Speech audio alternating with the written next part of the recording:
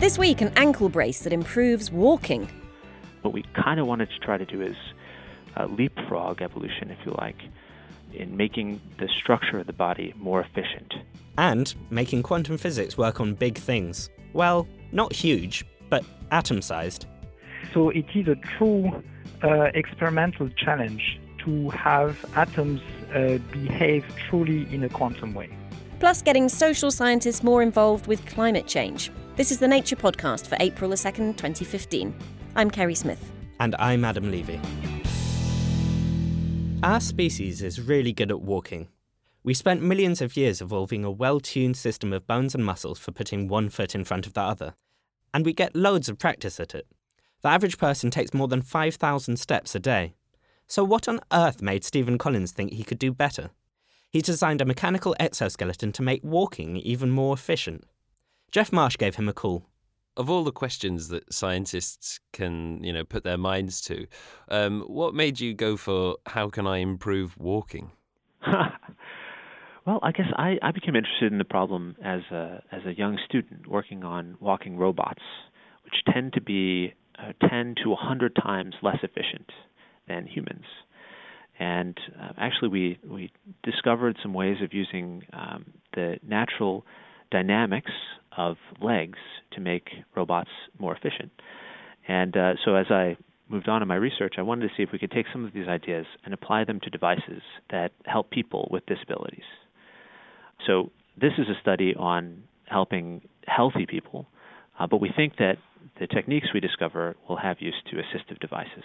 And you mentioned there that when you were working on robotics, they were hundreds of times less efficient. That's because humans are really, really good at walking. Yes, people are excellent walkers. We've developed neural and muscular and skeletal structures over the course of millions of years that make us very efficient at walking. Did that not worry you? Did it not kind of cross your mind that maybe we're as good at walking as we ever can be? Oh, sure. And I think some people have argued that, actually, that any change you make to the body would decrease performance. But that's part of what drew us to the problem, actually. So it's only been in the last couple of years that any machine has reduced the energy cost of walking. And the first devices to do so were powered exoskeletons. And they partly replace the energy used by your muscles with an external artificial source. But we wanted to see, can you reduce energy costs with an unpowered device? And the thing that makes that more difficult and interesting is that it's sort of like changing the structure of the body to make it more efficient. Instead of replacing metabolic energy with some synthetic source, you'd have to make the whole system more efficient. In theory, those kinds of structural changes could have been discovered through evolution. And so what we kind of wanted to try to do is leapfrog evolution, if you like, in making the structure of the body more efficient. Where is the wastage in human walking? What components of the process can you improve upon? Right. Well, human muscles are remarkable.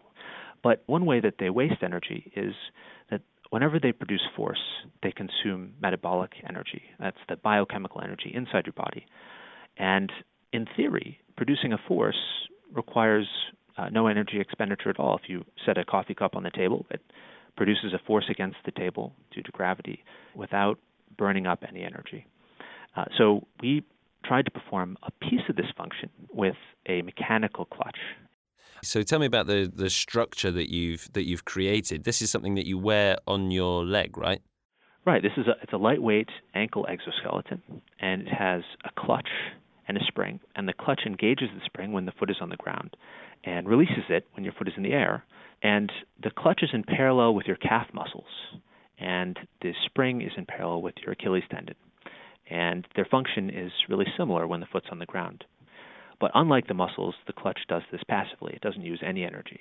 So basically, you've built this synthetic system that kind of performs the functions usually carried out by the Achilles and the calf muscle. You tested this exoskeleton on healthy volunteers, right? How did you measure their energy consumption? Like, how did you prove that this increased efficiency? Well, we use a process called indirect respirometry, where we measure the volume of air that the person breathes in and breathes out, and we measure the concentration of oxygen and carbon dioxide in that air. So we can see how much oxygen your body has absorbed and how much carbon dioxide you've produced. And based on some equations, you can estimate the amount of metabolic energy used inside the body. And so did you put a number on this? Like, how much easier did you make walking for these volunteers? Yes, walking with the exoskeletons is 7% easier than walking without the exoskeletons. So that's pretty close to the effect of removing a 4-kilogram backpack. Having worn these exoskeletons a lot myself, I can tell you, when you take them off, your legs just feel really heavy and weak. Are there specific people that could really benefit from this extra 7% energy boost? Well, we're particularly interested in trying to develop technologies to help people who have disabilities that affect the lower limbs, like people who've had a stroke or amputation, whose energy cost tends to be elevated by 20 to 50% higher than their non-disabled counterparts. Do you think we're all going to be going for mechanically enhanced strolls in the future? I do. I think it's just a matter of time. I think that these kinds of devices may become as commonplace as reading glasses. That was Stephen Collins from Carnegie Mellon University in Pennsylvania. You can see Stephen's device in action at the Nature News site. And if you want to listen to the show and check out the pics at the same time, there's an app for that, the Acast app. Go to acast.com/nature to listen to the show and find links to the research and related images and video. Of course, we're still available as usual via iTunes or your preferred podcasting software. Coming up in the news chat, Lizzie Gibney gives us the lowdown on what the looming UK election means for science, here and abroad. But first, where does quantum end and classical begin? Usually, if physicists want something to be quantum, it should be tiny. They often use photons, which have no mass at all. But some groups are interested in trying to make bigger things behave in a quantum way. When they say this, they're still only talking about atoms. But that's still hard because the bigger things get, the harder it is to stop them from interacting with their environment. Marc Chenot and his team have been giving it a try. They're based at the Institut d'Optique, just south of Paris, and they've rerun a famous quantum experiment first done with photons almost 3 decades ago. But this time, they've used helium atoms. The original experiment involved sending 2 photons towards a plate of glass and watching where they ended up. They can pass through the plate or reflect off it, ending up on either side. What you see if you do this study is that both photons always end up on the same side of the plate. There's no classical explanation for this. It's a quantum phenomenon that has to do with the possibilities of them ending up in various configurations and how some of those possibilities cancel each other out. Don't worry about this too much. Just remember that if things behave quantumly, they end up both on the same side.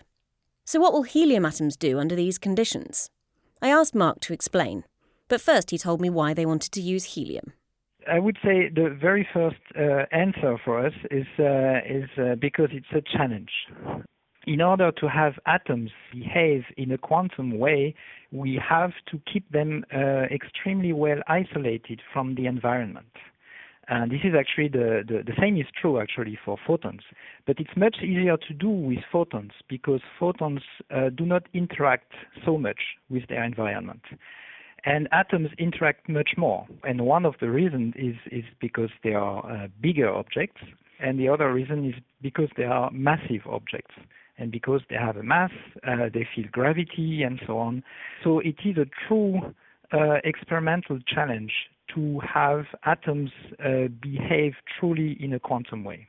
But because atoms have many more ways to interact with their environments than photons, they could also be much more useful. For instance, to compute information in a much more efficient way. So what experiment did you attempt to rerun then with your atoms as opposed to with people before have used photons for this same experiment? Yeah, so the experiment that we have reproduced in our lab is an experiment that was originally performed by Hong, Wu, and Mandel in 1987. And this is actually a very simple experiment that consists in sending 2 photons on a glass plate.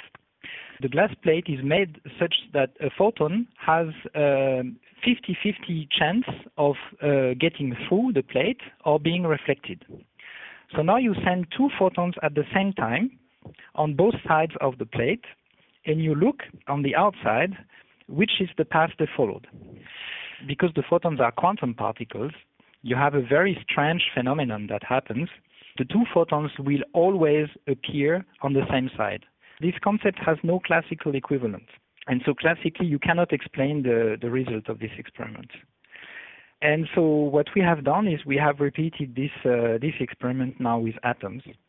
And we have observed, as predicted by quantum mechanics, that indeed the 2 atoms exit always on the same side. So your classical, if you like, your classical atoms are behaving quantumly? Yes, well, according to quantum mechanics, atoms should behave in the same way as photons. But to see that in the lab, it's a different story. Some physicists believe there to be a boundary between the quantum world and the classical world. I mean, the fact that you've now got these atoms to behave in a quantum way, does that speak to this boundary at all, this idea of the 2 theories meeting somewhere? Yes, so you are right. Indeed, there is always an issue with quantum mechanics, is that the world we are used to is not quantum. So how to explain that small objects could behave in a quantum way, whereas nothing looks quantum in our daily world? Yeah? And so some people have proposed that this has to do with the mass of the objects that you are attempting to describe. So now, of course, seeing a quantum effect with atoms tells you something about these theories. So they at least tell you that this transition from the quantum to the classical does not happen at the scale of a single atom. But to be honest, this was not so much of a surprise for us. I think most of my colleagues and myself, we do expect that this happens on another scale, so for heavier objects. But we still don't know where. And actually, we still don't know if it's even true that the quantumness simply disappears with the size of the object. Yeah, because one other theory is that there is no boundary, that basically everything is quantum. Yes, exactly. Everything is quantum. Yeah, and everything remains quantum at any scale. It's just that as the size of the object gets larger and larger, it interacts with its environment much more. And so the quantumness, if you wish, gets diluted in the environment. And how are you going to work it out? Because presumably you could just try your experiment now with heavier atoms or, I don't know, groups of atoms. What's next now that you've managed it with helium? Yeah, so you're right. That's a direction that we may pursue and that colleagues are indeed pursuing. There are many people around the world that are actually trying to perform this kind of experiments with microscopic objects that are made now of millions or billions of atoms. When you started off working in this field, did you think that you'd end up doing experiments that would address, the biggest controversy in all of physics? Not really. Not really. But as a physicist, we all have these kind of questions in mind. If you don't try, you never figure out. We should just have a look and see what's going on. That was physicist Marc Chenot. The paper is at nature.com/nature, where you'll also find a News and Views article about the study. Time now for the research highlights with Noah Baker. I love pandas, and I would be heartbroken if they went extinct. But it turns out that focusing conservation money on charismatic species like pandas might not be the best bet. New research from New Zealand modelled the effects of spending $1 million in different ways. Use all the money to protect 10 iconic species, and you only stop one species from going extinct on average. Spread the cash out over a few extra species, and 3 species are spared. Iconic species are still great for getting people to donate to conservation, but spreading the wealth is the best idea. The full story is in the Proceedings of the Royal Society B. From endangered species to extinct species. Stuck in the wall of a cave in Italy is a complete skeleton of an ancient human relative. It was discovered 20 years ago, but until recently the bones could only be studied while embedded, making it difficult to identify the species. But researchers were recently permitted to remove a piece of shoulder bone, and its DNA revealed that it's a Neanderthal. What's more, it could be up to 190,000 years old, the oldest Neanderthal specimen to have its DNA tested. For more details, see the Journal of Human Evolution. Human action is causing climate change. So why aren't more social scientists who study human behaviour doing more to research climate? Most importantly, couldn't they help figure out what to do about it? Since the late 1980s, the Authority on Climate has been the Intergovernmental Panel on Climate Change, or IPCC. So far, the IPCC has released 5 assessment reports to keep the world's governments up to date with climate science. The latest report was finished last year. But the IPCC doesn't really focus on social science. Political scientist David Victor of the University of California, San Diego, believes that it's vital that the IPCC includes more. But who exactly worked on the last report? Here's David Victor. Well, in the last assessment, several hundred scientists, mainly from the natural sciences, but also a few social scientists, geographers, ecologists, contribute as volunteers. Almost all of them are volunteers, and they contribute to writing these reports over a 3 or 4 or 5 year time cycle. One group really focuses on the physical science. A second group really focuses on the impacts, and especially impacts on systems that affect humans directly. And then the third group, Working Group 3, which is where I've been heavily involved, focuses on the strategies for mitigating emissions, for controlling emissions. That seems like quite a comprehensive structure. Would you say there are some shortcomings, though, with the way it's currently set up? The IPCC is organized around consensus. And a consensus organization is very good at telling you things around which you have a very high level of certainty. And it's not so good at telling you things where you're not quite sure, or uncertainty is high, where there's a lot of controversy around what's actually happening. And unfortunately, most of the really important issues for climate science and climate policy today are in that latter category. They're areas where we're not quite sure what the best thing to do is. So, for example, what's the best way to design a climate change policy, a mitigation policy? There are lots of different points of view around that. And the second big problem that it has is this IPCC has been very good at involving natural scientists especially, and some economists, but the broader social sciences, anthropology, political science, which is my discipline, sociology, other disciplines that study how humans and societies behave, we basically haven't been all that involved in the process.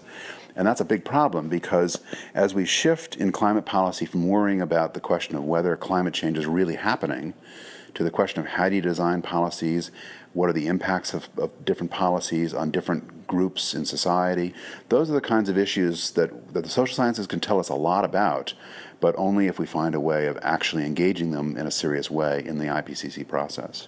It seems bizarre to me that the social sciences haven't been included further to this point. Yeah, it's disturbing that we've spent now more than 20 years working on the climate problem and assessing the climate problem. We haven't really made a lot of progress in engaging the full range of scientific disciplines here. Why haven't the social sciences been included further in the IPCC to date?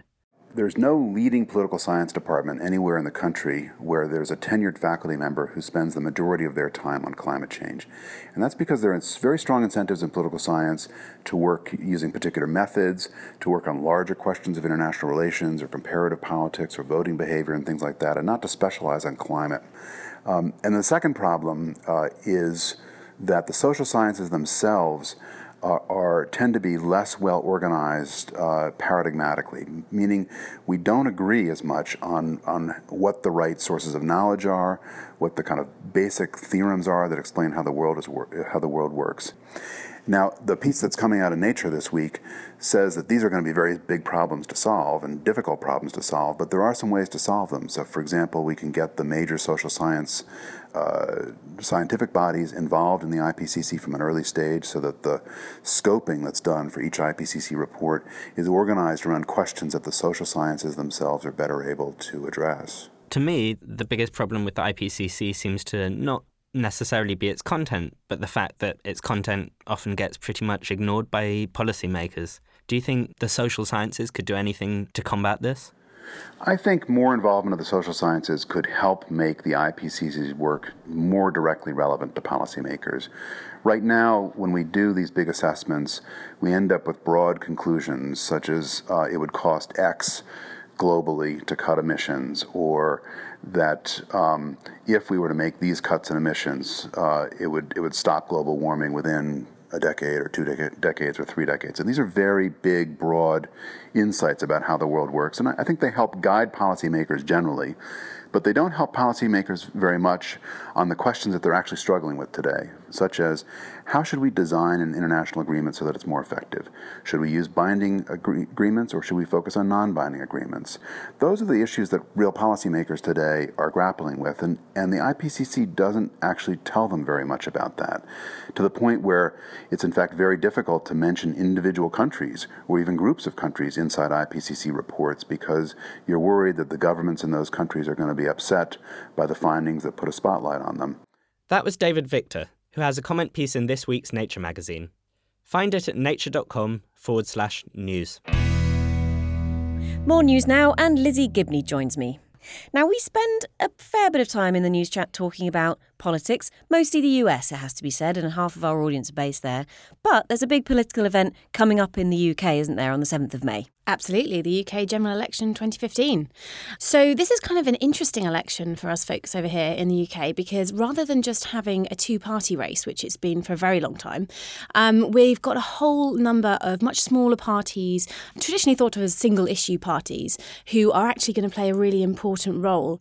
Now, science isn't really, for any of these parties, it has to be said, in this election, much of a kind of platform issue, is it? Even for the big two, for Labour and the Conservatives. Absolutely not. So at the last election, people were very worried about cuts. I mean, it was 2010, it was just prime austerity time, and there was a big campaign to try and make sure that science wasn't cut and to demonstrate how important it was for the economy, etc. This time around, it's all been a little bit quiet on the science front. There's been a bit of concern among the science community about that, but maybe we'll see that ramp up a little bit ahead of the election. But these, the big parties, but also the small parties, they're not that likely to campaign on scientific issues as well because they all have their one big issue that they care about. So, for instance, the UK Independence Party, as you'd imagine, is all about independence and taking Britain out of the European Union. And lots of the parties have those particular campaigns that they have. So science is kind of trying to elbow its way a little bit into this election at the moment. And you, in the article this week that you've written alongside of other colleagues at Nature, you've looked at actually some of these more minority single-issue parties. You just mentioned UKIP, the UK Independence Party. And it doesn't seem on the face of it like they have much to say about science, but I mean, have they made any comments about it in the past? Over the years, they've had some fairly bonkers ideas, really, because they have some quite eccentric members, and they haven't really aligned all their policies on things like science, which are outside of their core. They're climate change skeptics, for a start, and there was a great slip up by someone saying that, what will we do when the renewable energy runs out?